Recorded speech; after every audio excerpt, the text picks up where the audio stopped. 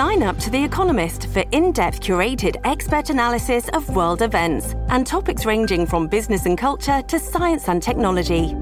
You'll get the weekly digital edition, online-only articles, curated newsletters on politics, the markets, science, culture and China, and full access to The Economist Podcast Plus. The Economist is independent journalism for independent thinking. Go to economist.com and get your first month free. Hey guys, it's Mike. As you know, I adopted my pup Rocky from a local rescue. Now, when people asked me what kind of dog Rocky was, I was always stumped. I used an Embark dog DNA test to decode my most puzzling questions about Rocky. You can also learn about your dog's inner secrets with Embark, the highest-rated dog DNA test. Unlock over 350 breeds and screen for over 200 genetic health risks. Save $50 on a breed and health kit with promo code KIT at embarkvet.com. Again, that's promo code KIT. Welcome to one more edition of Politics Done Right. I'm Egberto Willis, your host. Today, I'm here with Ben Smilowitz, Executive Director of Disaster Accountability Project.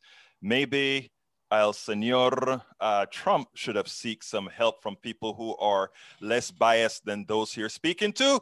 How are you doing, Ben? Welcome to Politics Done Right. Doing okay. Thank you for having me. Great. Hey, Ben, before we get started, the group that you formed is called Disaster Accountability Project. Just so that we can get centered here, tell us a little bit about that group and what is it that you guys do and other organizations like yours do. So essentially, the organization I started after Hurricane Katrina to serve as a watchdog of disaster relief and humanitarian aid. There's no other organization that does this work. And there are so many recommendations that follow disasters that, if not implemented, will cause us to make the same mistakes over and over. So we really need to make improvements when we realize where the mistakes are so that we can save lives and reduce suffering after disasters. We work on a range of issues from local, state, national, and even global. So we're looking at humanitarian funding and how organizations raise donations. And we're looking at improving the response to COVID here in the US. Now, you recently wrote an op-ed at The Hill, and I think you're pretty critical of the administration and on how they were getting the drugs in and exactly what's taken so darn long for us to ramp up to produce these drugs, or rather these vaccines. Tell us a little bit about your thoughts on that. So the vaccine was done at extremely fast pace, and so I'm very grateful to all the doctors and scientists that made that happen. But now it's the job for the US government to get those vaccine doses to everyone that need them. And so what we're seeing is that the US government is contracting with the pharmaceuticals, but we're working at the pace of the pharmaceutical industry. The US government has the tools using Defense Production Act to scale production, to increase productive capacity, which means that if the pharmaceutical industry doesn't have the equipment and the space and the people to make 1 billion doses instead of 100,000, the US government can help. The US government has the legal authority, and I mean, we've done shock and awe all over the world. We say that we're the best, right? So let's do 1 billion. Let's do 1 billion per month, right? I mean, not only do these vaccines need 2 doses for, to be effective and protect people from COVID, but and we have to vaccinate our own country, but the whole world needs this vaccine, right? And urgently, like our recovery for our economy won't recover, if you want to think about it that way, until the whole world is vaccinated. But just from a humanitarian perspective, there's tremendous demand. We could be producing for the whole world right now and make our money back. So why don't we? We're talking about waiting until summer and later, right, for these vaccines. That's at the pharmaceuticals pace. The US government can do a lot better than that. Well, I mean, first of all, let me just, you don't take political positions, so and I respect that, but you're in a political show. And one of the reasons that I wanted to have you here as well is to give the unbiased what's happening in an unbiased fashion. In other words, what you stated is perfectly true. What you stated is we have the capacity as Americans, as our industrial base, to ramp up to any number of vaccines that are necessary to produce. You are absolutely right. I want to hear from an unbiased person what the reason is why we're not doing that, and then I'll give my opinion on that. Look, the report that was written after Katrina was called Failure of Initiative, right? This is the report that Congress wrote about the US government response, a failure of initiative. We could write the same story now. You know, the people that are dying are people of color, right? People with disabilities, elderly, people in nursing homes. So I don't think that there's as much urgency in our federal government, in the White House, in Congress to act. I mean, look, they haven't been able to pass an aid bill for months. People are, you know, hanging on. Many people aren't even hanging on right now economically. We haven't been able to take care of our people for the last, you know, many months with COVID, almost a year. And now there's not as much urgency about the vaccine. You know, when the president or Giuliani or anyone, member of Congress, you know, gets sick, they get, you know, top tier treatment. Everyone else doesn't have access to the same interventions and therapies that, you know, these people are getting. So the whole country needs this vaccine. We have vaccines. I trust science. I trust public health experts. They've done their time. Like, you know, they're putting themselves at risk to protect the rest of us. Now it's our turn to not only get the vaccine, but to make sure that it's available to everyone. Now, interestingly, I think, first of all, I think you were quite kind to the reasons. I think those are partially the reasons. The wrong people are the most affected. So I think you're right about that.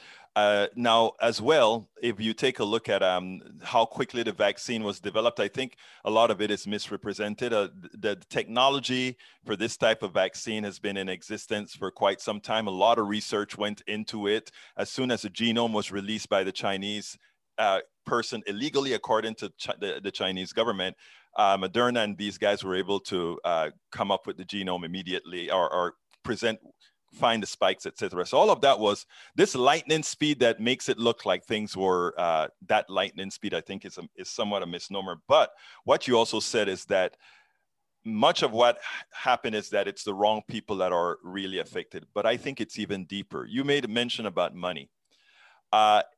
If the government started, corporations really, in my opinion, and you can tell me otherwise, don't really want the government to start building up infrastructure to do what they want to do because scarcity determines high prices. 15 minutes could save you 15% or more. Oh, that's a cheer we used to do in softball. What?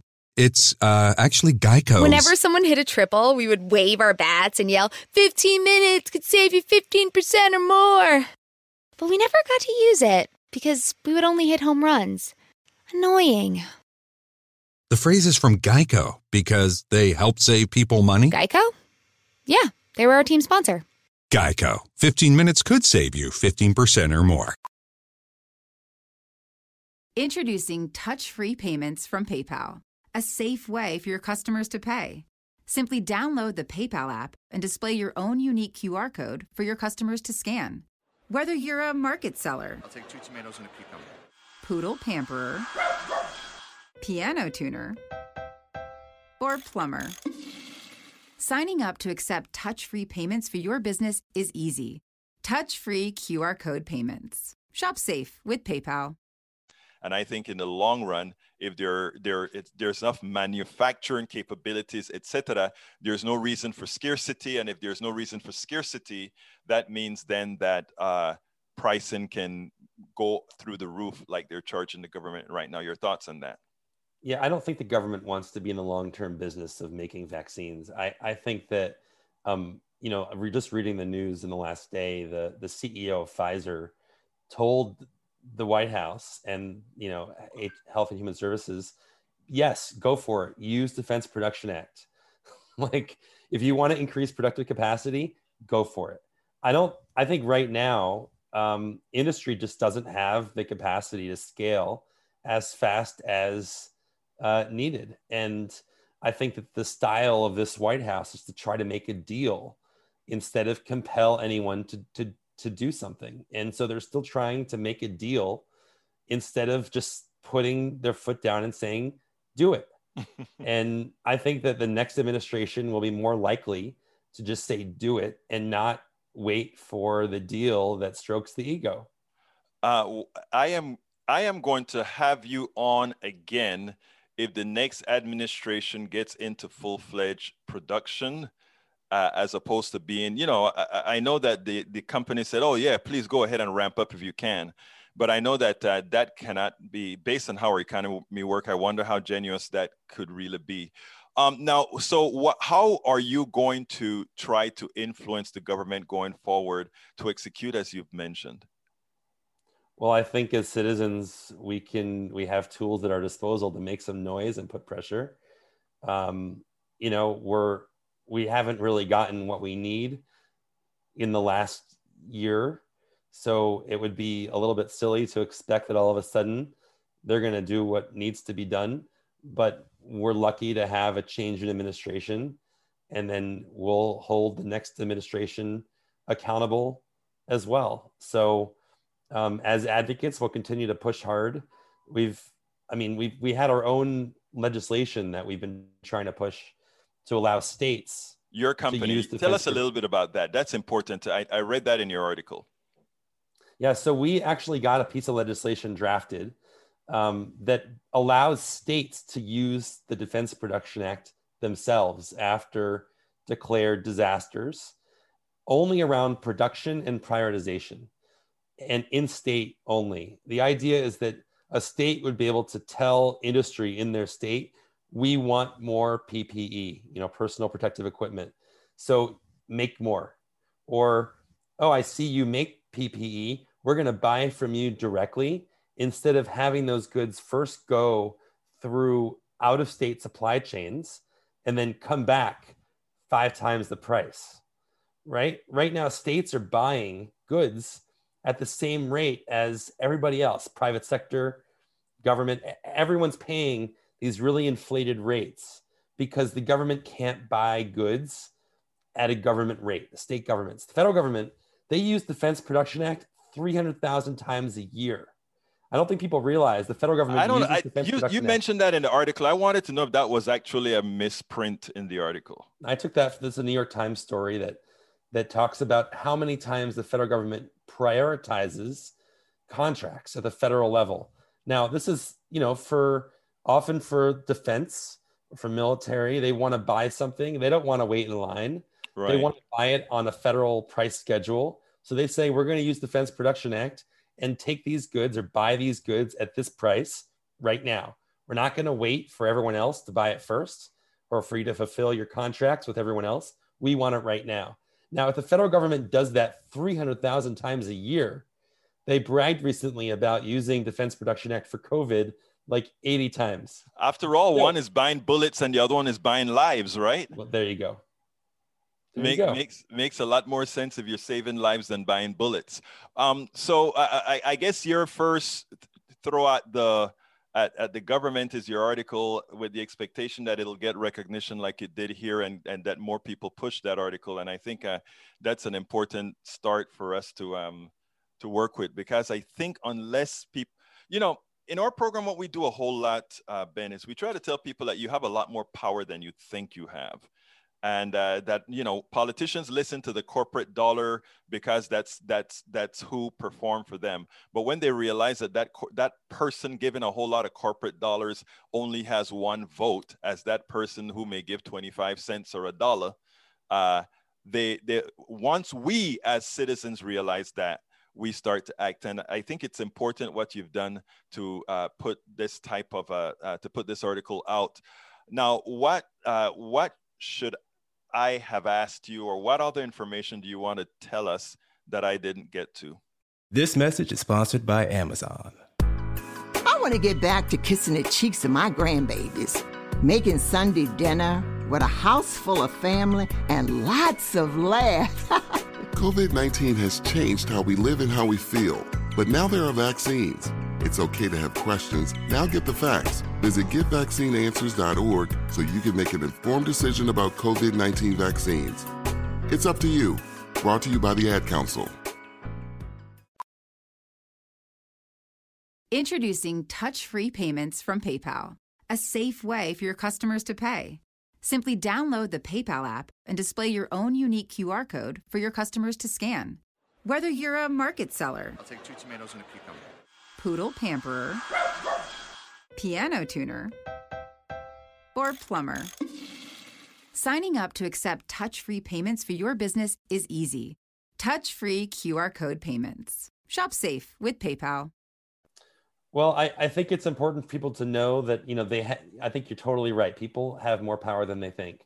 And we live in a special country where people can speak up and challenge their government. And we have rights to do that, where around the world, people do not have the same rights and privileges that we have. So we should use them responsibly and to advance, you know, these life-saving, agendas.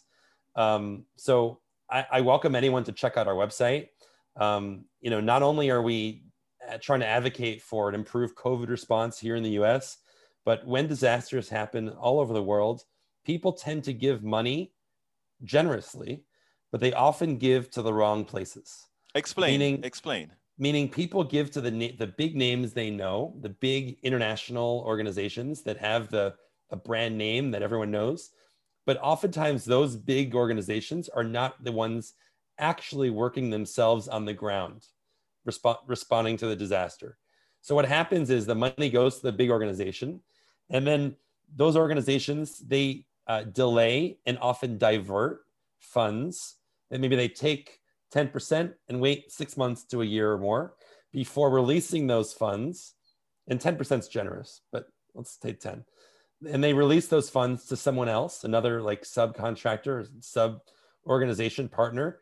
And then sometimes it changes hands multiple times before reaching the local organization on the ground. And the UN was using a number that as much as 2 or 3% actually ends up reaching the local nonprofits or local organizations. So we built a platform called Smart Response. And I know you have a background in computer programming. Mm-hmm. We recruited a team of volunteer developers from around the world to help us build this platform. And organizations, these local organizations from all over the world, are registering on this platform and sharing data about themselves, so that when a disaster happens, we can curate a localized list. And then donors can directly connect to the local organizations and bypass unnecessary intermediaries. And we don't take a cut. We're not an intermediary ourselves. We're not processing transactions ourselves. We're simply connecting a donor, like watching this, after a disaster, like in Haiti or Nepal, somewhere in there were just big storms in Nicaragua and in Central America. But all over the world, there are these, often climate-caused disasters, and people want to help. And they should be able to connect directly with these local organizations, support them, and then you see 99 or 97% of the money, minus whatever transaction fee is incurred by that organization for their transactions, reaching the organization that's intended. And we think we can improve disaster relief and humanitarian aid, the effectiveness by hundreds of millions of dollars globally with this platform. That's a perfect tool. That is something that is necessary out there. You said something that I think people have to realize, and it's so important. We give to big name organizations where the CEO of those organizations are making $500,000 a year. So when you're donating to a lot of these guys, that is where your money is going first. And then you talk about being held. When they're being held, who knows what they're capitalizing. And after they do that, then they give to subcontractors who themselves have their cut. And finally, as you mentioned, 3 to 4% get to the people who really need the money. That is blasphemous.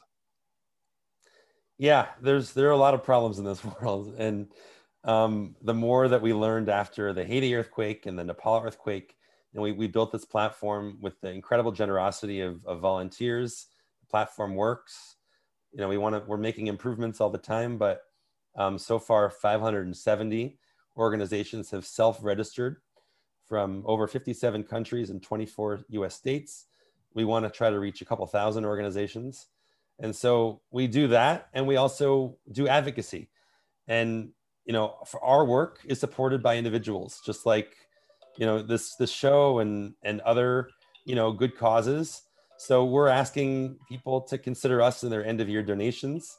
And we're a nonprofit, so it's a tax deduction. And we're committed to improving disaster relief and humanitarian aid. That is excellent. Let me tell you, Ben Smilowitz, Executive Director of Disaster Accountability Project. Thank you so kindly for having been on Politics Done Right. Thank you for having me.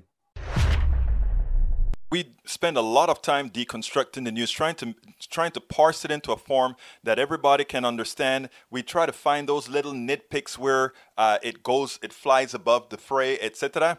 If you really like these videos that we do, I want to ask a big favor. Please go ahead. Number 1, subscribe to our channel. And number 2, please join if you can. Thank you so kindly for watching. Keep watching. Please remember to share. We must populate the entire internet with our progressive message, a message that we know is what most Americans say that they want. So help us, please join.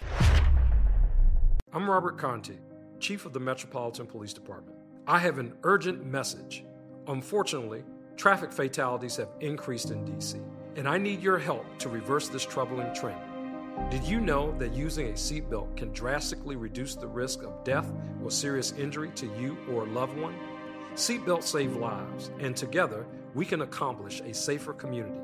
Let's make Vision Zero a reality in D.C. Always wear your seatbelt. Click it or ticket. 15 minutes could save you 15% or more. Oh, that's a cheer we used to do in softball. What? It's actually Geico. Whenever someone hit a triple, we would wave our bats and yell, 15 minutes could save you 15% or more. But we never got to use it because we would only hit home runs. Annoying. The phrase is from Geico because they help save people money. Geico? Yeah, they were our team sponsor. Geico. 15 minutes could save you 15% or more.